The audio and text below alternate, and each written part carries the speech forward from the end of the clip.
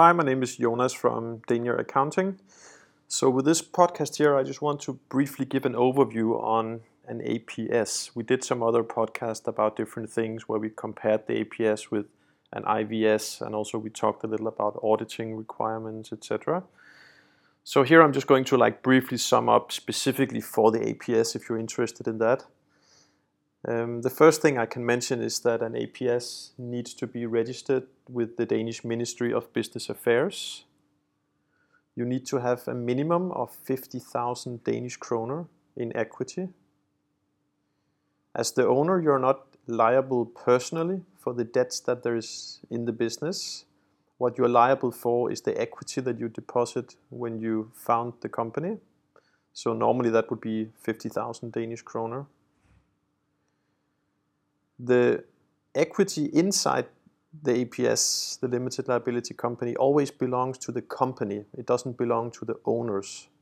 So that's important when you start to think about taking money out of the business. Well, you can't really do that unless you get a payslip or you get a dividend. It's illegal to borrow money for the company.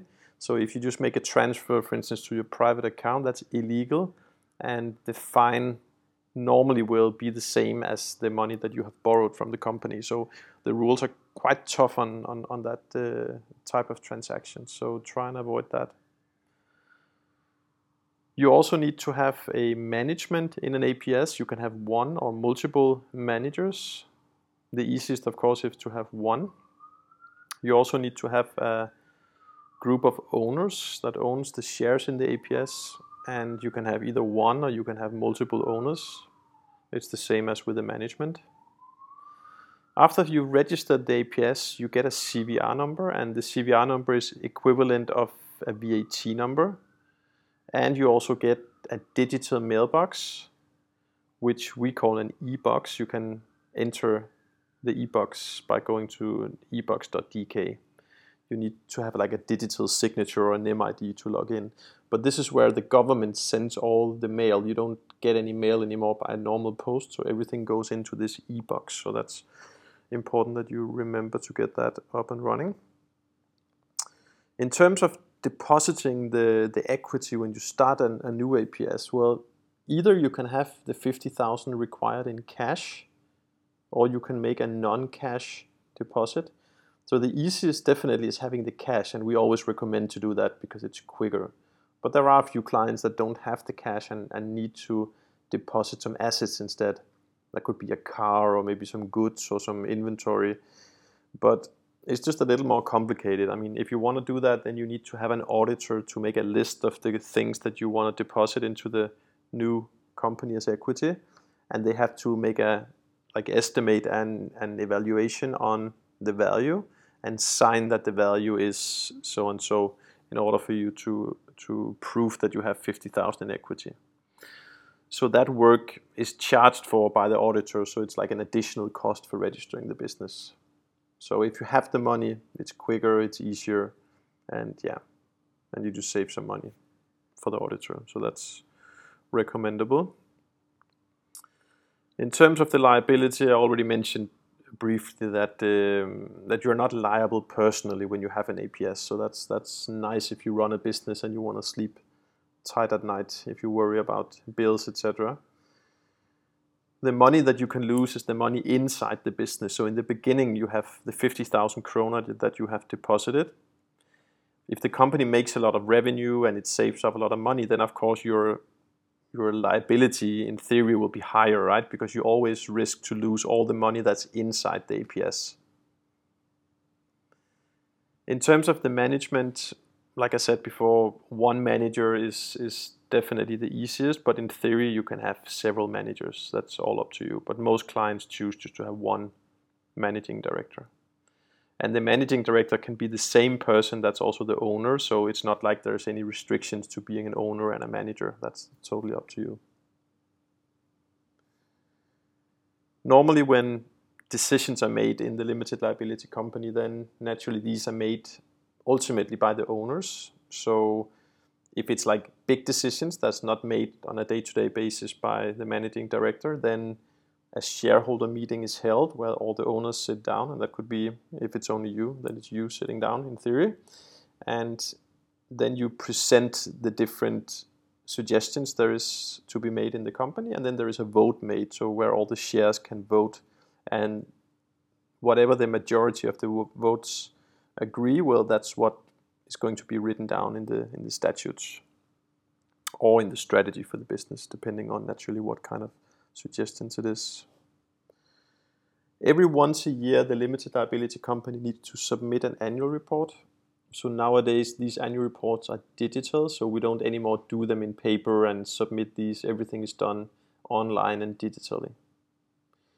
The annual reports are public, by the way. That's nice to know. So everyone can actually log into the government website and withdraw all your annual reports and see how it's going in your business.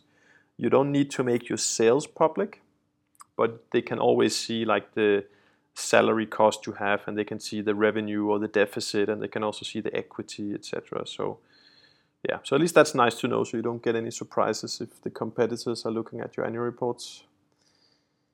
The annual reports do not any longer have an audit requirement when the company is small.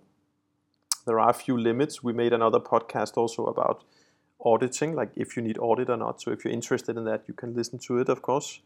But in general, the small APSs can decide if they want to have an audit or not. And we naturally recommend that you don't have audit if you don't really need it. I mean, there can be times where you want it. Maybe you have some big investors or something that says that it's a requirement for them to have the audit if they want to invest. That would be a special situation. But if you don't have that, then there is not really any need to have the audit.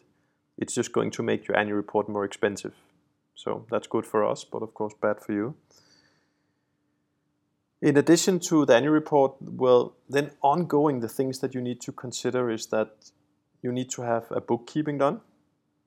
So in this bookkeeping, you're going to have to calculate the VAT.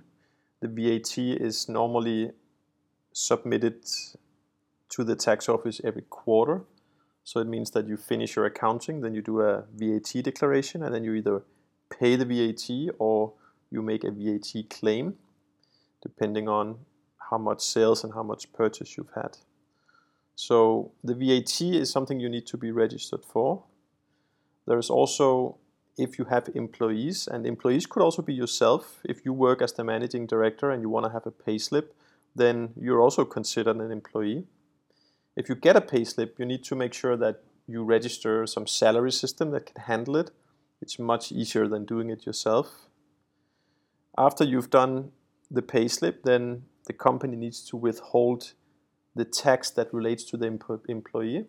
And in Denmark, that tax is called an A tax. So all A taxes relate to employees. The tax that the company pays are called a company tax, so that's a different thing. In Danish, that's called a selskabsskat. So that's something different. It's not the same as an A tax. In addition to the VAT and the employee tax and the company tax, then you could have, not always, but you could have some import and export that also requires a special registration. If you import things from outside European Union to Denmark, then you need to pay a special tax that we call toll, like TOLD. And the size of this toll is dependent on what type of goods you're bringing into Denmark. If you buy things in European Union, you don't pay the toll anymore, but there are a few things that has another kind of tax that we call punktafgifter. And there is a lot of goods, so I'm not going to mention all of them, but the ones that we normally see, for instance, is alcohol. If you buy wine or liquor or beer, let's say it could be from Germany and you take it to Denmark, then there is a special tax you need to pay. It could also be like emballage, like paper bags, plastic bags, stuff like that. There's also a special tax on nuts that you take, like the nuts you sell in candy stores. And there are a few others, like there is like glass containers, and we have something on special types of batteries. So if you are going to import things, you need to write down what type of goods you're importing, and then you need to Google a little and see if you have these punktafgifter to pay. So that was a little about the tax. The only additional one that I can think of right now is the dividend tax. And the dividend tax is only relevant if you take a dividend out. And normally, the clients we have at least tend to only take out normal pay slips where they pay the A tax. We don't have that many clients that takes a dividend. But naturally, it's an option.